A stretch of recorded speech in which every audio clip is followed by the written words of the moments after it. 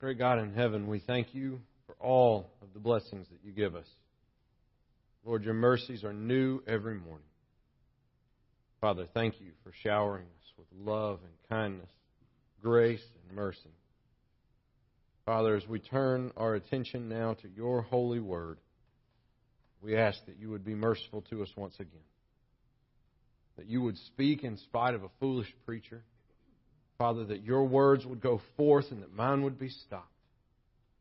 That God, you would add your blessing to the reading, to the teaching, to the proclamation of your holy word. And that the power of your word would convict us, would pierce us to our hearts. God, but it would also encourage us and strengthen us, give us hope and assurance. Father, we come this day seeking those things from your word and your word alone. We ask that you would speak. We ask these things in the precious name of Jesus Christ, by the power of the Holy Spirit, to you, God, our Father in heaven. Amen. If you have your Bibles with you this morning, and I hope that you do, I invite you to take them and turn with me once again to the book of Hebrews. We will be in Hebrews. We will pick up where we left off last week. We'll pick up from Hebrews chapter 5, beginning in verse 11. Hebrews chapter 5, beginning in verse 11. If you're working your way through the New Testament towards Hebrews, you're going to go through a lot of Paul's letters. You're going to get to Philemon, a very small letter. Right after Philemon is Hebrews. If you hit James, you went one book too far. Just go back one book to Hebrews chapter 5. We'll be reading beginning in verse 11 through chapter 6. As you find your place in sacred scripture, I would ask, if you're physically able, would you please stand out of reverence to the public reading of God's holy word. As we look together now at the word of the Lord. About this we have much to say, and it is hard to explain since you have become dull of hearing. For though by this time you ought to be teachers, you need someone to teach you again the basic principles of the oracles of God. You need milk, not solid food. For everyone who lives on milk is unskilled in the word of righteousness, since he is a child.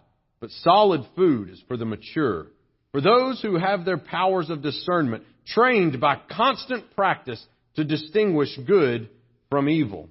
Therefore, let us leave the elementary doctrine of Christ and go on to maturity, not laying again a foundation of repentance from dead works and of faith toward God and of instruction about washings, the laying on of hands, the resurrection of the dead, and eternal judgment. And this we will do if God permits. For it is impossible, in the case of those who have once been enlightened, who have tasted the heavenly gift and have shared in the Holy Spirit, and have tasted the goodness of the Word of God and the powers of the age to come, and then have fallen away, to restore them again to repentance. Since they are crucifying once again the Son of God to their own harm and holding Him up to contempt. For land that has drunk the rain that often falls on it and produces a crop useful to those for whose sake it is cultivated, receives a blessing from God. But if it bears thorns and thistles, it is worthless and near to being cursed, and its end is to be burned. Though we speak in this way, yet in your case, beloved, we feel sure of better things, things that belong to salvation. For God is not unjust, so as to overlook your work and the love that you have shown for His name in serving the saints as you still do. And we desire each one of you to show the same earnestness, to have the full assurance of hope until the end, so that you may not be sluggish, but imitators of those who through faith and patience inherit the promises. For when God made a promise to Abraham, since he had no one greater by whom to swear, he swore by himself, saying, "Surely I will bless you and multiply you." And thus Abraham, having patiently waited, obtained the promise. For people swear by something greater than themselves, and in all their disputes an oath is final for confirmation. So when God desired to show more convincingly to the heirs of the promise the unchangeable character of His purpose, He guaranteed it with an oath, so that by two unchangeable things in which it is impossible for God to lie, we who have fled for refuge might have strong encouragement to hold fast to the hope set before us. We have this as sure and steadfast anchor of the soul, a hope that enters into the inner place behind the curtain, where Jesus has gone as a forerunner on our behalf, having become a high priest forever after the order of Melchizedek. This is the word of the Lord, and thanks be to God. You may be seated.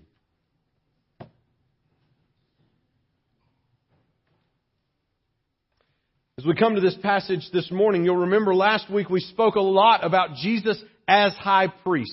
Jesus as the eternal and infinite high priest, the high priest that no human, mere mortal could ever be. Jesus completely embodied the role of king, Messiah, and high priest. And so what the author of Hebrews is going to do is take a time out from talking about Jesus as high priest. You'll see we get to the end of verse 10, we move into verse 11 of chapter 5, and we will return to the theme of high priest at what we saw at the end of chapter 6. So all of chapter 5 verse 11 through chapter 6 verse 20 is an aside that the writer of Hebrews is giving us, and then he will return to this idea of Jesus being our high priest.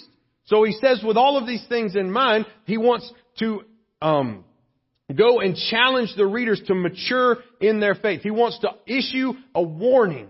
He wants to issue a warning from walking away. He takes a time out from Jesus' high priestly nature so that he can explain to us and walk through with us the importance of remaining faithful and maturing in our faith.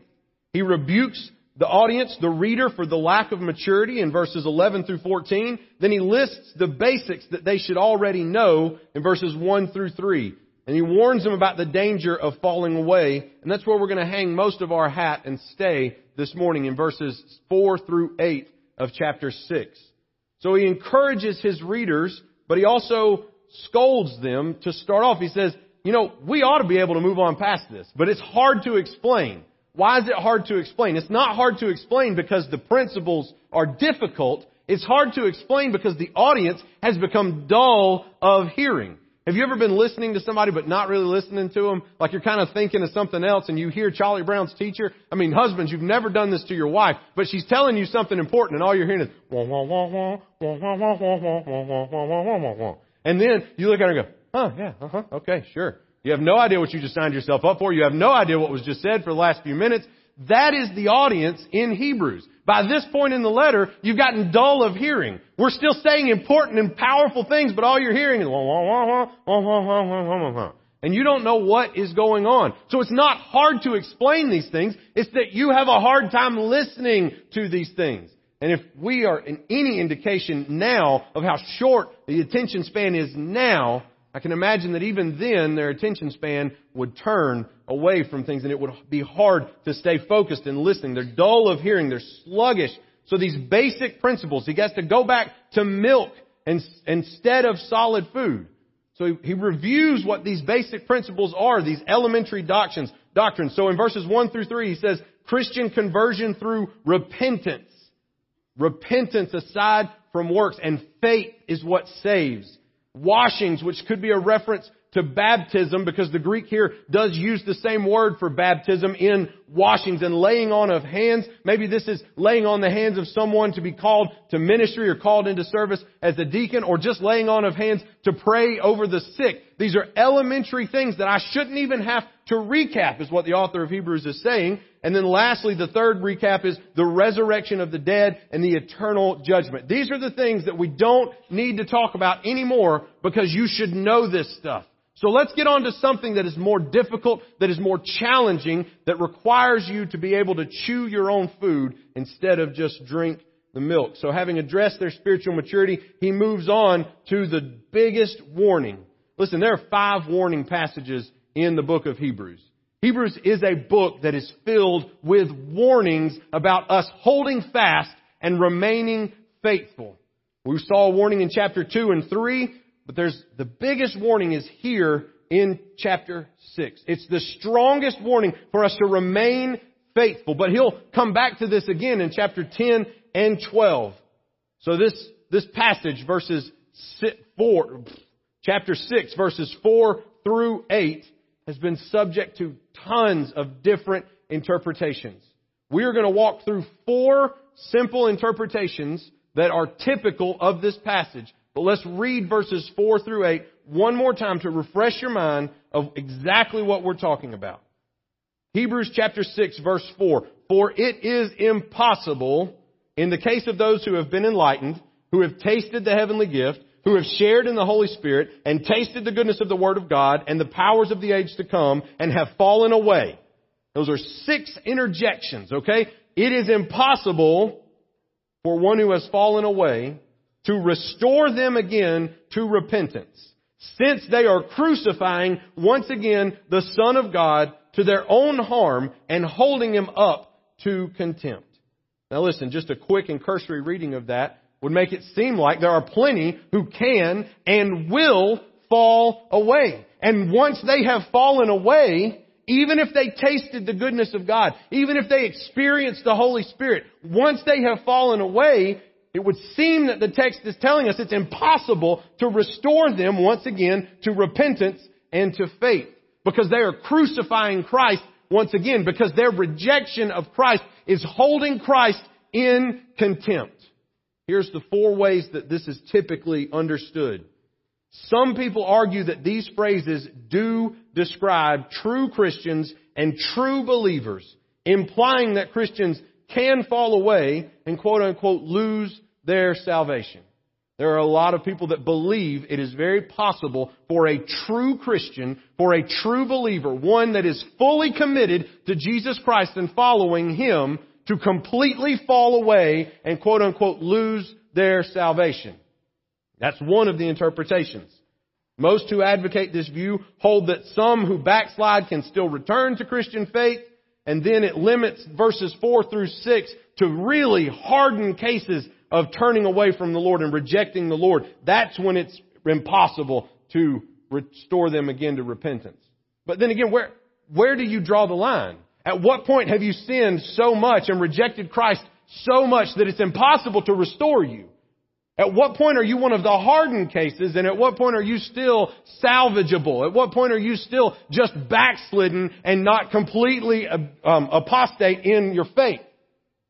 Where's the line? We don't know. And the people who believe that interpretation, they don't know either.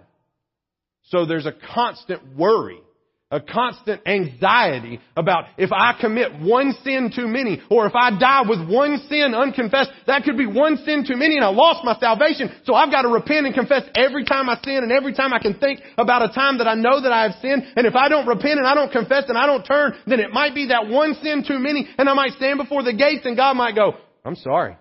I never knew you. Depart from me, you wicked and foolish man. Listen, that's no way to live, and that's not what the rest of Scripture teaches us. But that is how some people interpret this passage. Many people argue that although these people have participated fully in the Christian covenant, in the Christian community, where they experienced the instruction of God's Word, they saw public repentance occur, and the Holy Spirit was at work in powerful ways. When such people do fall away, it is clear that they are not true Christians, because they have not made a true saving response to the gospel, resulting in genuine faith, love, and perseverance. Listen, we get examples of this in a passage that is related very closely to this one. Even in the language that we read about the thorns and the thistles and the briars and being burned up at the eternal judgment that was in chapter 6, ties us back to the Gospel of Mark, the Gospel of Matthew, and the Gospel of Luke. It's mentioned in all 3. Jesus tells this parable, but let's read it together in Mark chapter 4. Look with me in Mark chapter 4. Mark chapter 4, beginning in verse 3, the word of the Lord says, listen. Jesus is speaking and telling a parable, and He says, listen. Do not be dull of hearing. Listen to this. A sower went out to sow. And as he sowed, some seed fell along the path, and the birds came and devoured it. Other seed fell on rocky ground where it did not have much soil, and immediately it sprang up, since it had no depth of soil. But when the sun rose, it was scorched, and since it had no root, it withered away. Other seed fell among the thorns, and the thorns grew up and choked it, and it yielded no grain. And other seeds fell into good soil and produced grain, growing and increasing and yielding 30-fold, 60-fold, and 100-fold. And he said, he who has ears to hear, let him hear. And when he was alone, those around him with the 12 asked him about the parables, and he said to them, to you has been given the secret of the kingdom of God. But for those outside, everything is in parables, so that they may indeed see but not perceive, that they may hear but not understand, lest they should turn and be forgiven. And he said to them, do you not understand this parable?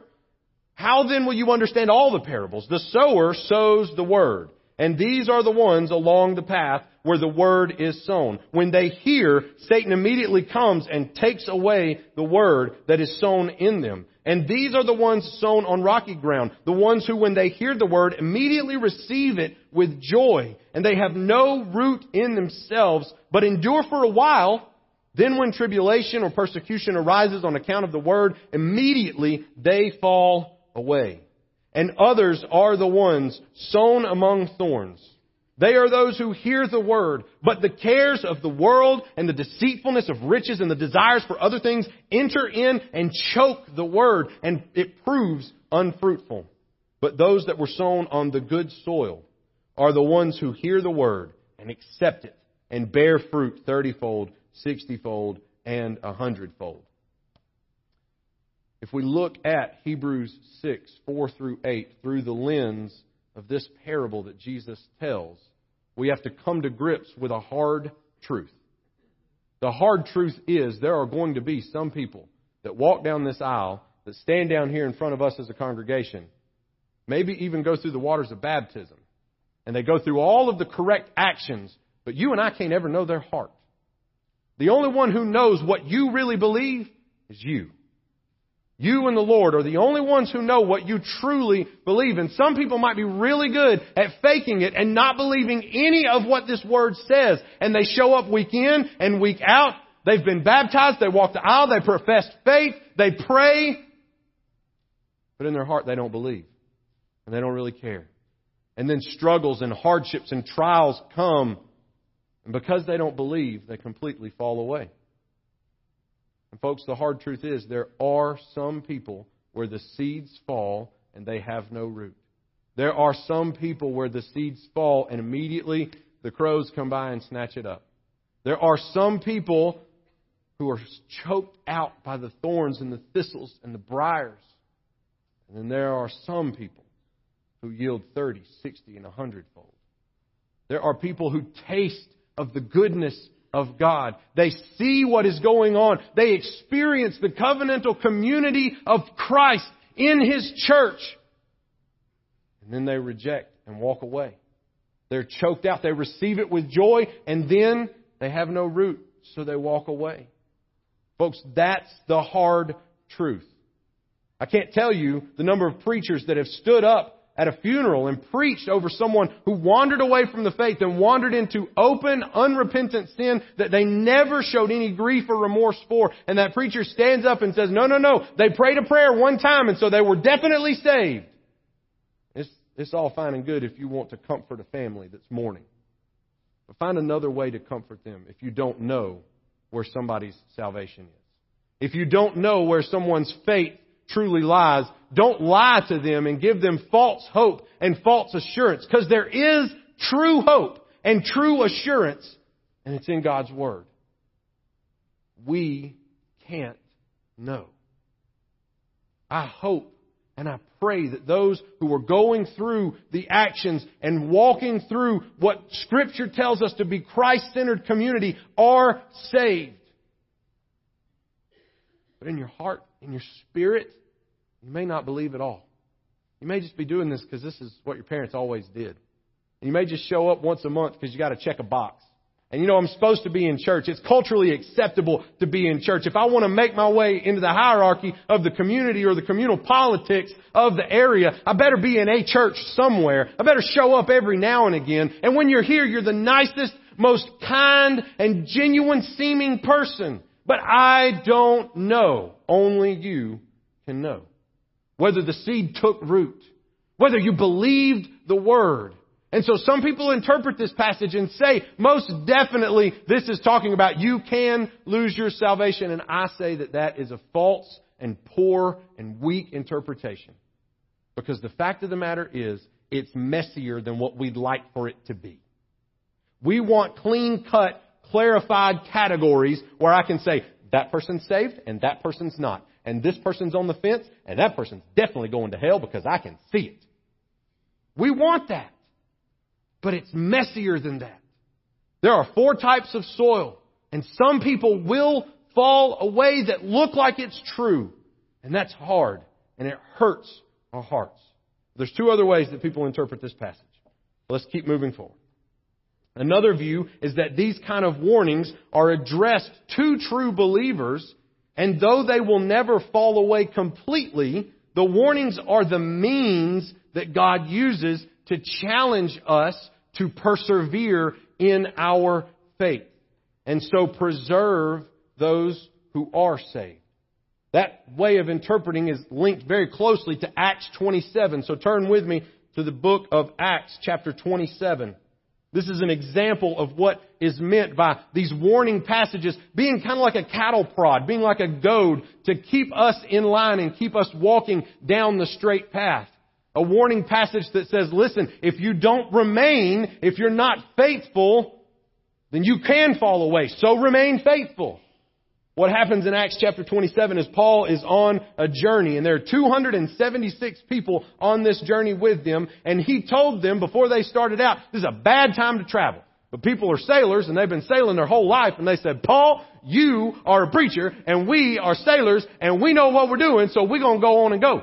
And Paul said, suit yourself, whatever you want to do. So then we get here in verse 21, and they are shipwrecked, and they are in all sorts of dire straits. So verse 21 in Acts chapter 27, since they had been without food for a long time, Paul stood up among them and said, men, you should have listened to me and have set sail from Crete and incurred this injury and loss. Yet, now I urge you to take heart, for there will be no loss of life among you, but only of the ship. For this very night there stood before me an angel of the God to whom I belong and whom I worship. And he said, do not be afraid. Paul, you must stand before Caesar. And behold, God has granted you all those who will sail with you. So take heart, men, for I have faith in God that it will be exactly as I have been told. But we must run aground on some island. When the 14th night had come, as we were being driven across the Adriatic Sea, about midnight, the sailors suspected that they were nearing land. So they took a sounding and found 20 fathoms. A little further on, they took another sounding and found 15 fathoms. And fearing that we might run on the rocks, they let down 4 anchors from the stern and prayed for day to come. And as the sailors were seeking to escape from the ship and had lowered the ship's boat into the sea under pretense of laying out anchors from the bow, Paul said to the centurion and the soldiers, unless these men stay in the ship, you cannot be saved. Then the soldiers cut away the ropes of the ship's boat and let it go. And you might be thinking, oh my goodness, Pastor, what does that have to do with anything? There's 276 people on this boat, and Paul gets a vision. An angel visits him, a direct messenger from God, speaking with the very authority of God himself, saying, none of these people will perish. Period. Have confidence, have faith. So Paul relays that message to all 276. You're not going to lose a single one of them. So then if that's the confident assurance that they have, why would Paul issue a warning that if these sailors lower the lifeboat and get in the boat, he can't promise that they're going to live anymore? You know what happens? They cut the ropes, the boat sails away, and all 276 are saved. So did the Lord give Paul that message, and then Paul gave the warning to keep the sailors in line with God's will to save them? Or could they really have walked away and God had been wrong? Yeah, there's a figure that one out kind of a question. The warning passages exist in a similar fashion. God has said, if you believe, you will be kept. And the warning passages are there to serve as a guide, as a goad, as a cattle prod to keep us in line and on the straight and narrow. How many of us as true believers have read this passage? You don't have to raise your hand, but you thought, oh Lord Jesus, don't let that be me. Don't let me fall away. God, I want to be faithful. I want to be true. I don't want to be one of the ones that falls away. If you've ever had those thoughts, you're probably in a good place.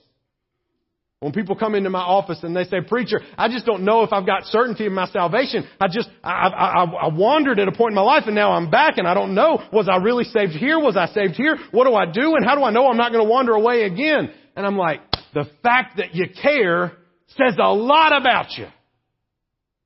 Folks, don't think that I stand up here and never have a doubt. There are plenty of times where I go, you know what? I think I make a pretty good truck driver. I should probably just give all this up and be a truck driver. I don't know if it's worth all this. Let me go get my CDL and get a truck driving job. I could be gone 2 or 3 days a week. I probably see my family more than I do right now. I'd just be a truck driver. You know, I got a degree in Spanish. I could just get my teacher certificate and be a teacher, and we could figure out a way to make it. I could give up all this and just keep moving on. Don't act like those thoughts don't ever cross my mind. I know that you have doubts about your faith. Is God really real? Should I keep going to church? What should I do? How do I persevere in this faith? But God will hold us fast. And some people interpret God holding us fast as these warning passages saying, don't depart. Stay the course. And there's a fourth way that people interpret this passage. The fourth view is that the falling away described has to do with a loss of heavenly rewards.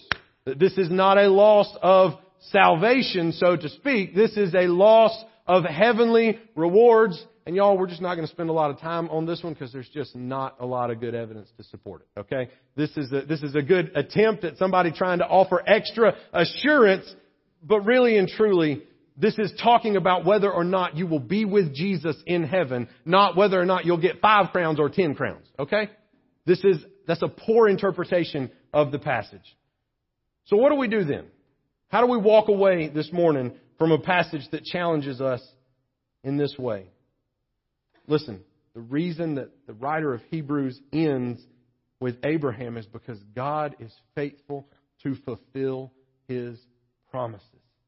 Over and over and over again in Scripture, we are reminded that God is the one who will remain faithful to us. Look with me at just a few passages. 1 Peter chapter 1, verses 3 through 7. Blessed be the God and Father of our Lord Jesus Christ. According to His great mercy, He has caused us to be born again to a living hope through the resurrection of Jesus Christ from the dead, to an inheritance that is imperishable, undefiled, and unfading, kept in heaven for you, who by God's power are being guarded through faith for a salvation ready to be revealed in the last time. In this you rejoice, though now for a little while, if necessary, you have been grieved by various trials, so that the tested genuineness of your faith, more precious than gold that perishes, though it is tested by fire, may be found to result in praise and glory and honor at the revelation of Jesus Christ. If you truly believe in Jesus, He will hold you fast. He is the one that holds us fast to our salvation. It is an inheritance that is imperishable. It is undefiled. It is unfading. It is kept in heaven for us, who by God's power are being guarded. By God's power we are being guarded in true and genuine faith. 2 Timothy 1:2. 2 Timothy 1:12. Which is why I suffer as I do, but I am not ashamed. There are hymns written straight out of this verse. For I know whom I have believed, and am convinced that He is able to guard until that day what has been entrusted to me. For I know whom I have believed, and He will guard. He is able to keep me and help me to persevere. Romans 8:35 through 39. Who shall separate us from the love of Christ? Shall tribulation or distress or persecution or famine or nakedness or danger or sword? As it is written, for your sake we are being killed all the day long. We are regarded as sheep to be slaughtered. No, In all these things we are more than conquerors through Him who loved us. For I am sure that neither death, nor life, nor angels, nor rulers, nor things present, nor things to come, nor powers, nor height, nor depth, nor anything else in all creation will be able to separate us from the love of God in Christ Jesus our Lord. If you believe in Jesus and it is true and genuine faith, nothing can separate you from His love. Philippians 1:6, and I am sure of this, that He who began a good work in you will bring it to completion at the day of Jesus. It is up to Jesus to keep on going with the good work that He started in those of us who have true faith. Lastly, John 10 verses 25 to 30. Jesus answered them, I told you, and you do not believe. The works that I do in my Father's name bear witness about me, but you do not believe, because you are not among my sheep. My sheep hear my voice, and I know them, and they follow me. And I give them eternal life, and they will never perish. No one will snatch them out of my hand. My Father who has given them to me is greater than all, and no one is able to snatch them out of the Father's hand. I and the Father are one. After Jesus says this, they pick up stones to kill Him because He just confessed to being the same as the Father. And only those who follow Him are His sheep. He knows the sound of the voice of His sheep. His sheep know the sound of His voice. They are in His hand, and no one can pluck them from His hand. Whether He uses passages in Hebrews to warn us and keep us on the straight and narrow, whether He uses trials and temptations and struggles to mold us and form us and purify us, whether He does anything else that allows us to stray but be drawn back, if you believe in Jesus Christ, truly believe and follow that belief up by following Him, you will be preserved. You will persevere until the very end. But this morning I got to ask, are you really one of the sheep? You heard it from Peter, you heard it from Paul, you heard it from Jesus. If you are His sheep, no one can pluck you from His hand. But I wonder this morning, are you really one of His sheep? Are you really following Him and trusting in Him? Are you like the father in Mark chapter 9 that cries out and says, I do believe, Lord, but help my unbelief. It's okay to be in those seasons of doubt and say, I believe, but help my unbelief. Or maybe you're just here this morning because it's what you're supposed to do. You're going through the motions. You're trying to look outwardly like a good Christian. You want to look like one of the sheep. But you know you're not. Folks, there's 4 types of soil. Only one type yields 30, 60, and 100-fold. Only true believers will persevere until the end. And so, I ask you this morning, this is a question not to scare you. This is a question that can only be known between you and God Almighty. Are you a true believer in Jesus Christ? Are you really one of His sheep? Let's pray.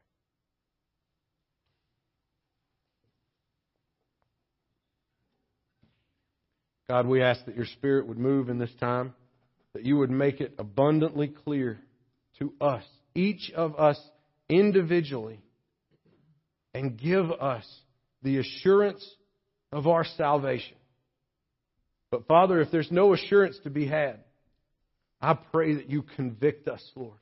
Open our eyes and our ears to see and to hear, not just to taste, but Lord, to fully dive in and follow You and give You our lives. Give You everything we have and everything we are. Lord, please move in these moments. Convict us. Give us strength and assurance. We ask for Your mercy. We ask these things in Jesus Christ. Amen.